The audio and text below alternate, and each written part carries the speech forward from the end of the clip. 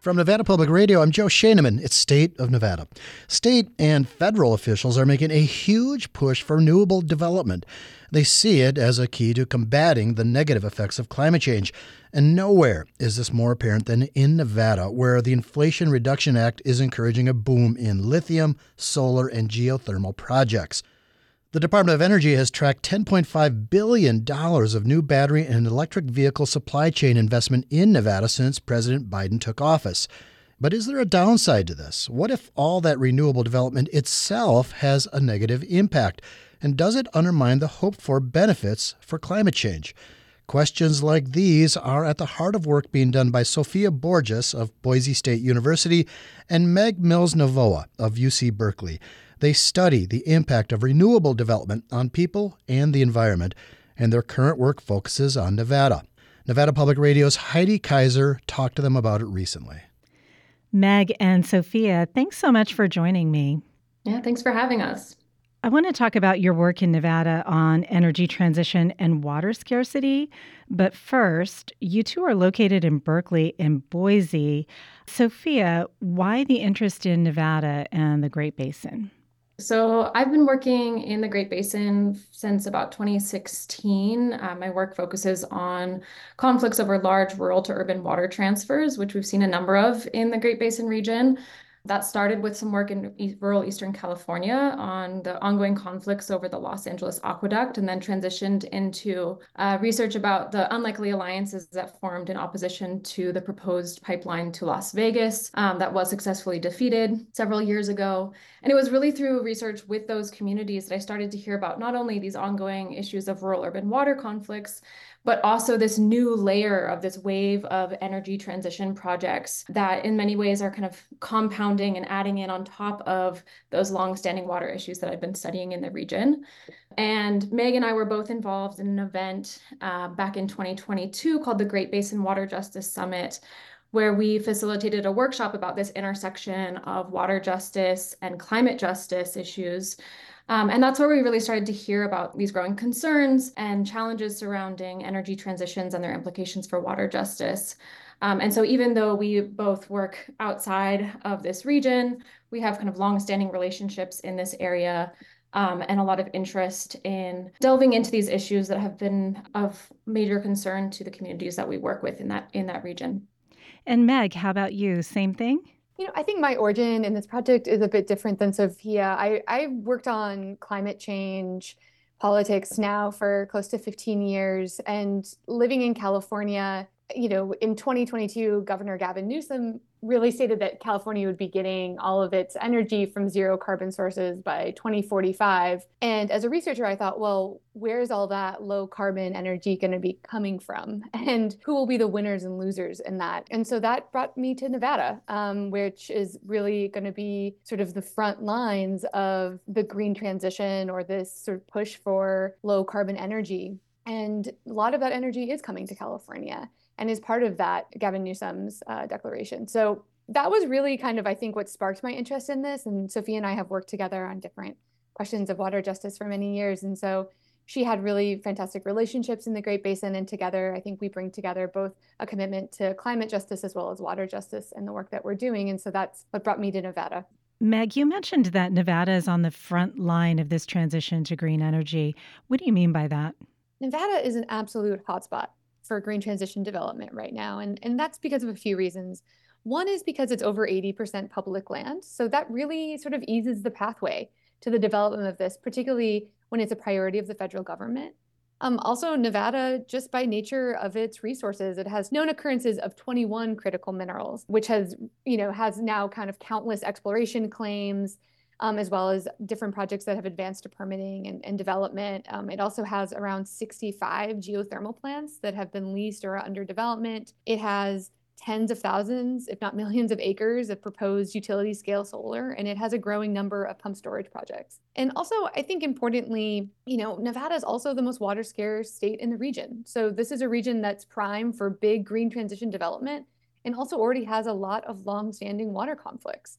And so these are just some of the things that are colliding in the context of the green transition.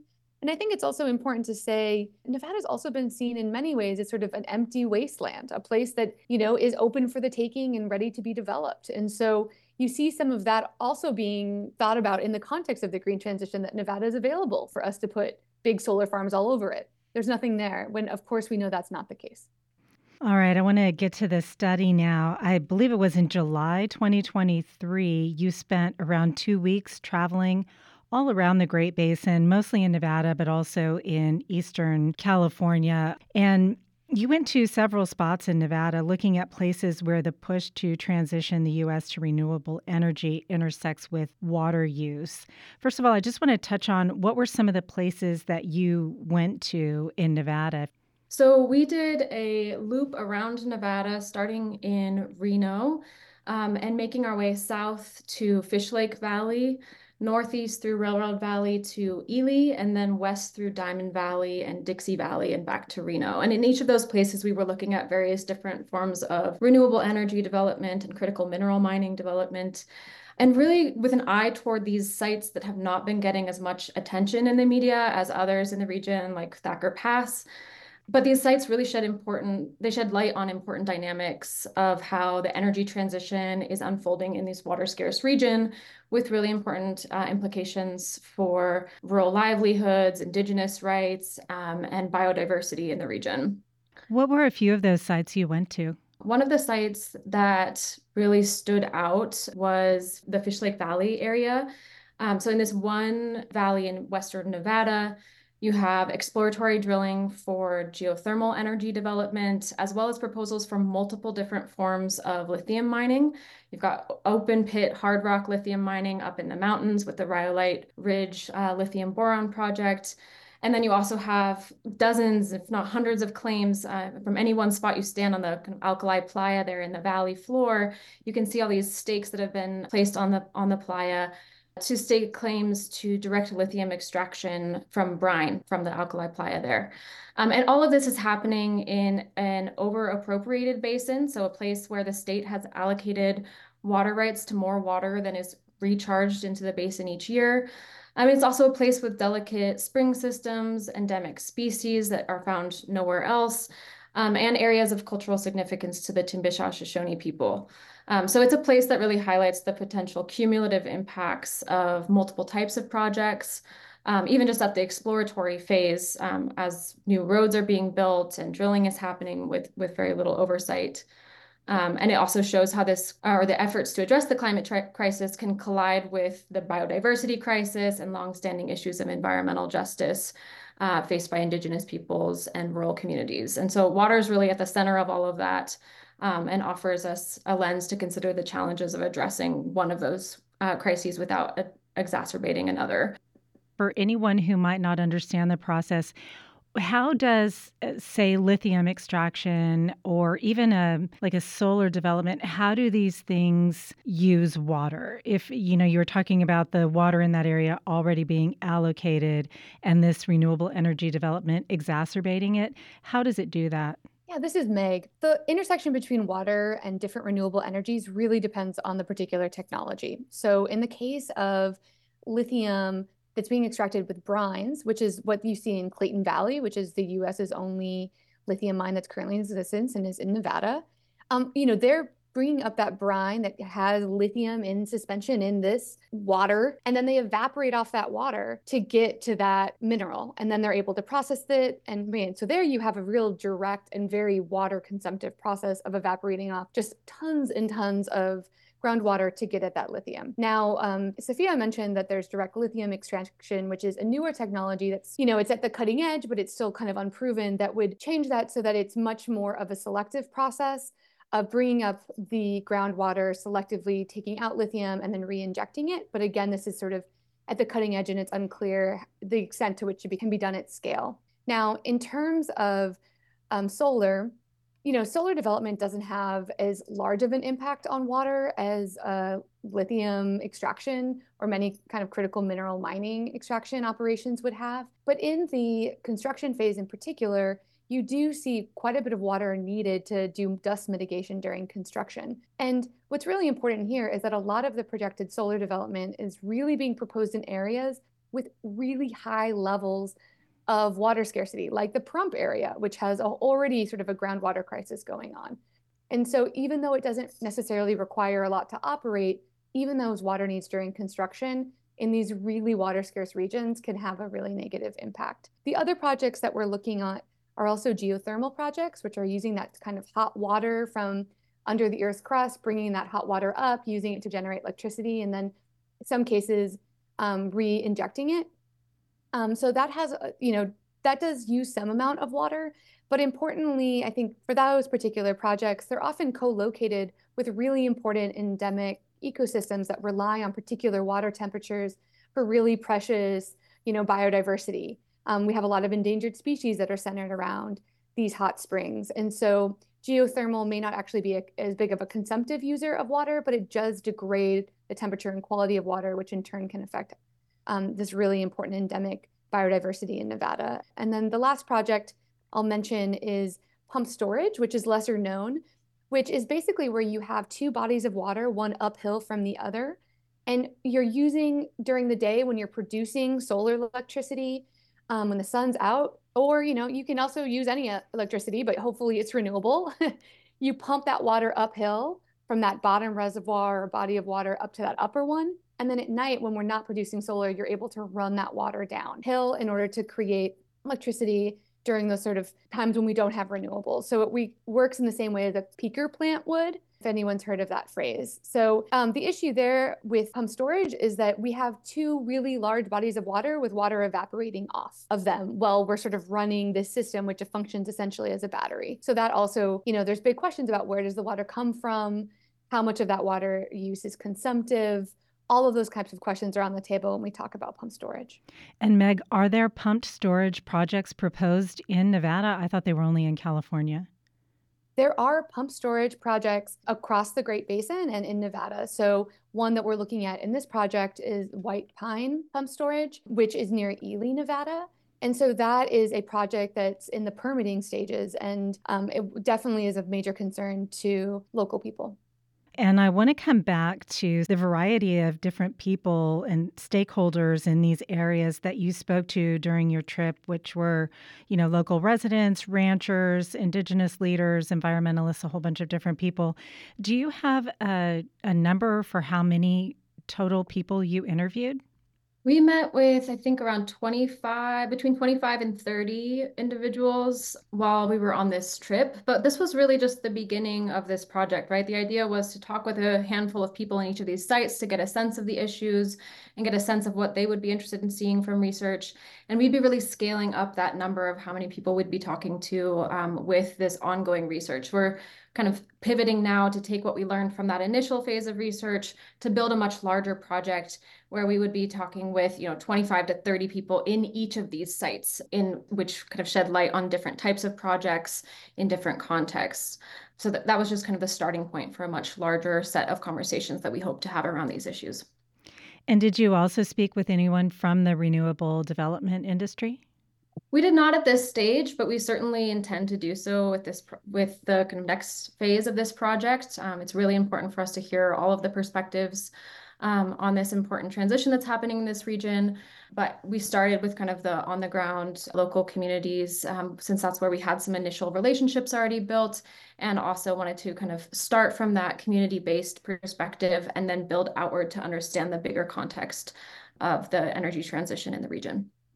So let's talk about your findings then. I know you just mentioned that you're planning to do a larger scale, more in-depth analysis, but have you sort of started to draw any overarching conclusions or maybe formulate some hypotheses about what's going on here, big picture? Yeah, this is Meg. I think our initial findings from this research is just the extent and the pace of how this transition is unfolding, and the kinds of concerns that are raised from very different stakeholders across Nevada and across the Great Basin. In our initial conversations, what we really heard was a lot of folks being really concerned about the pace outstripping thoughtfulness about how this all occurs. And so for us as researchers, this really is, as Sophia said, the just beginning of a long process of engagement. And so for us, the most important findings that we had in this initial trip is how can our research be useful in folks on the front lines of these changes and trying to think about what a just transition means. I think at this point, we don't have all these fancy figures and polished findings, but really for us, we got a sense of, okay, how can we build a research program that serves the needs of those folks on the front lines? And what are tools that can be of use to them? And so based on what we've heard, we really have been trying to build funding applications and proposals that would really build a project that would be directly supporting those on the front lines of the green transition.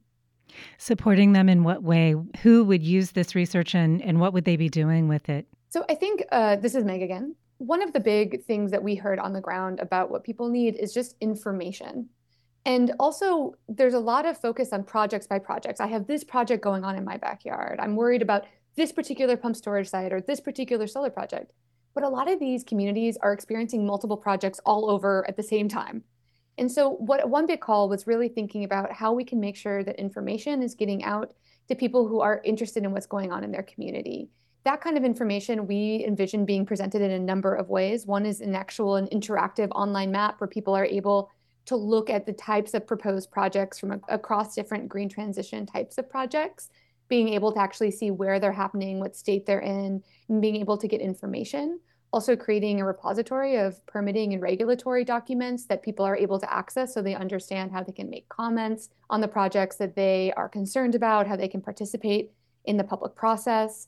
We also heard a lot of desires for there to be much more dialogue and conversation between actors within the region. So how can we support folks who want to be in coalitions? And it's important for us to say that we're not just interested in supporting folks who want to fight these projects and stop them. We also are really working with communities who are trying to figure out how do we negotiate benefits for our local community in the context of these projects?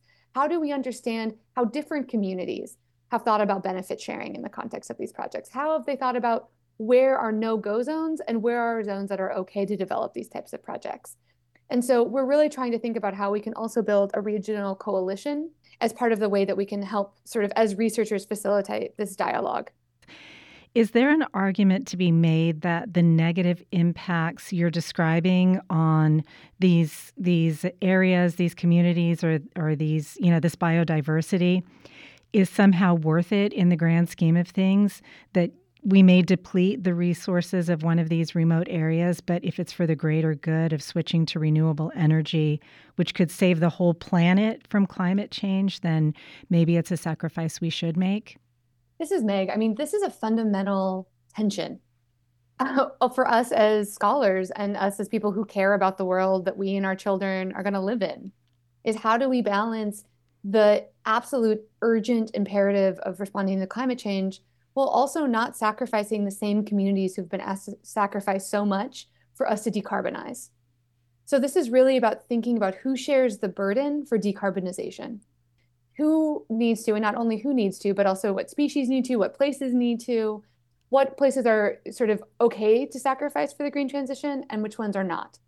And so I think for us, as researchers, our role is not to say, all decarbonization is good and it's all worth the price. And our job is not to say, hey, the price is too high in all of these places and we can't have decarbonization. Our place as researchers is to say, this is complicated and this requires for us to have conversations with people who are affected, to talk about, okay, if we're going to put forward large renewable energies in the backyards of these communities, how do we balance that with some of the other needs out there? And so that's really, for me, kind of the point of this research is to just acknowledge that complexity instead of bulldozing it in the name of climate change.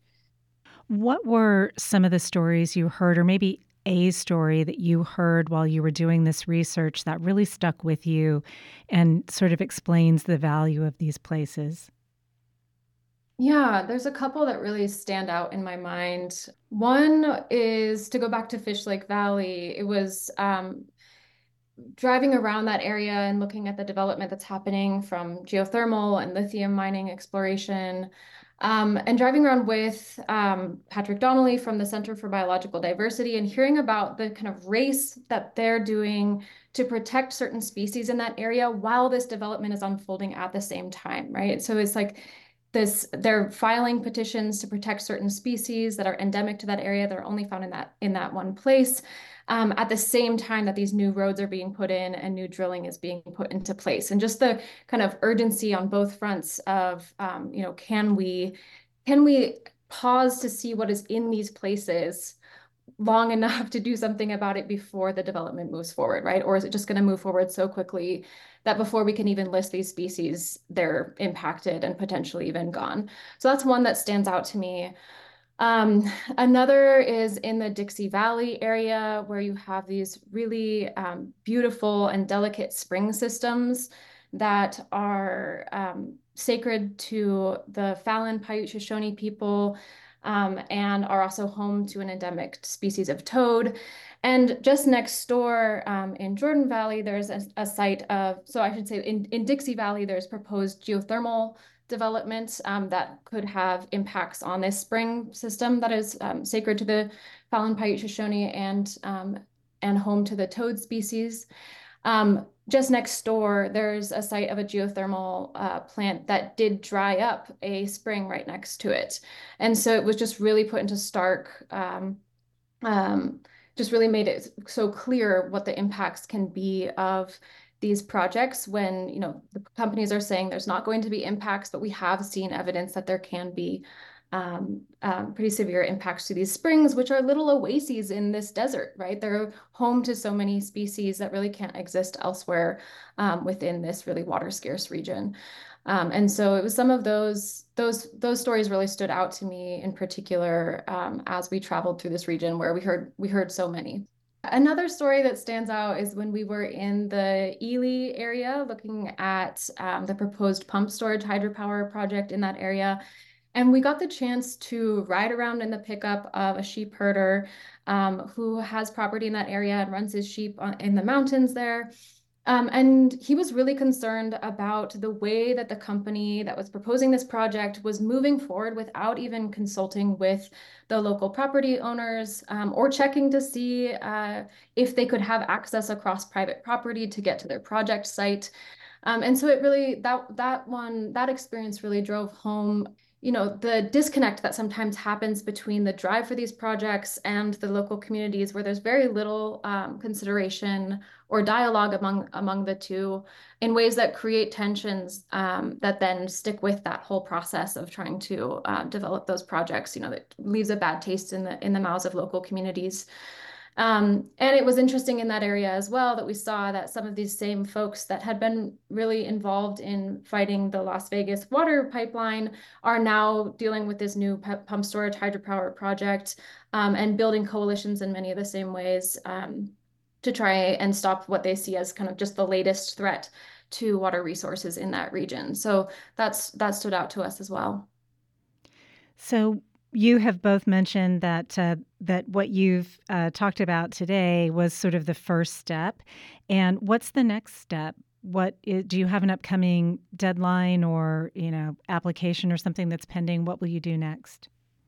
This is Meg. So this fall, Sophia and I worked hard, and we've gotten some initial proposals into both the Sloan Foundation and the Mellon Foundation.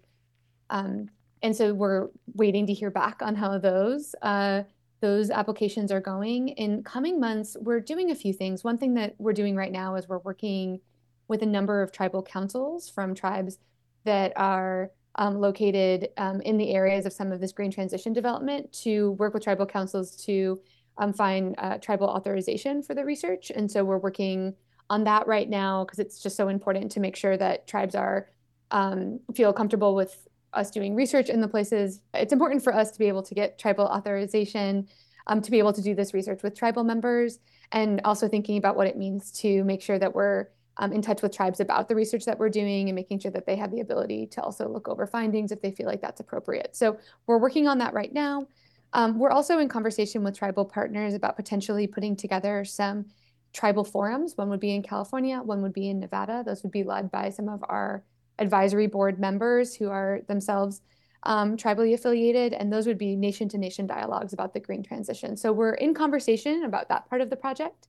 And then looking forward, Sophia and I are also planning on just continuing to write more proposals and trying to bring more resources to bear on this important project. So in coming months, we plan on submitting to the National Science Foundation and also just looking to different funds that sort of come up over time and making sure that we're really trying to do the fundraising that we need to do to bring in the team that it's going to be required to make this project happen.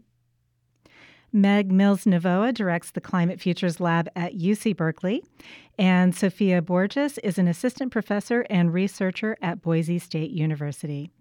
Meg, Sophia, thanks so much. Thanks for having us. Thanks so much. And that was Nevada Public Radio's Heidi Kaiser.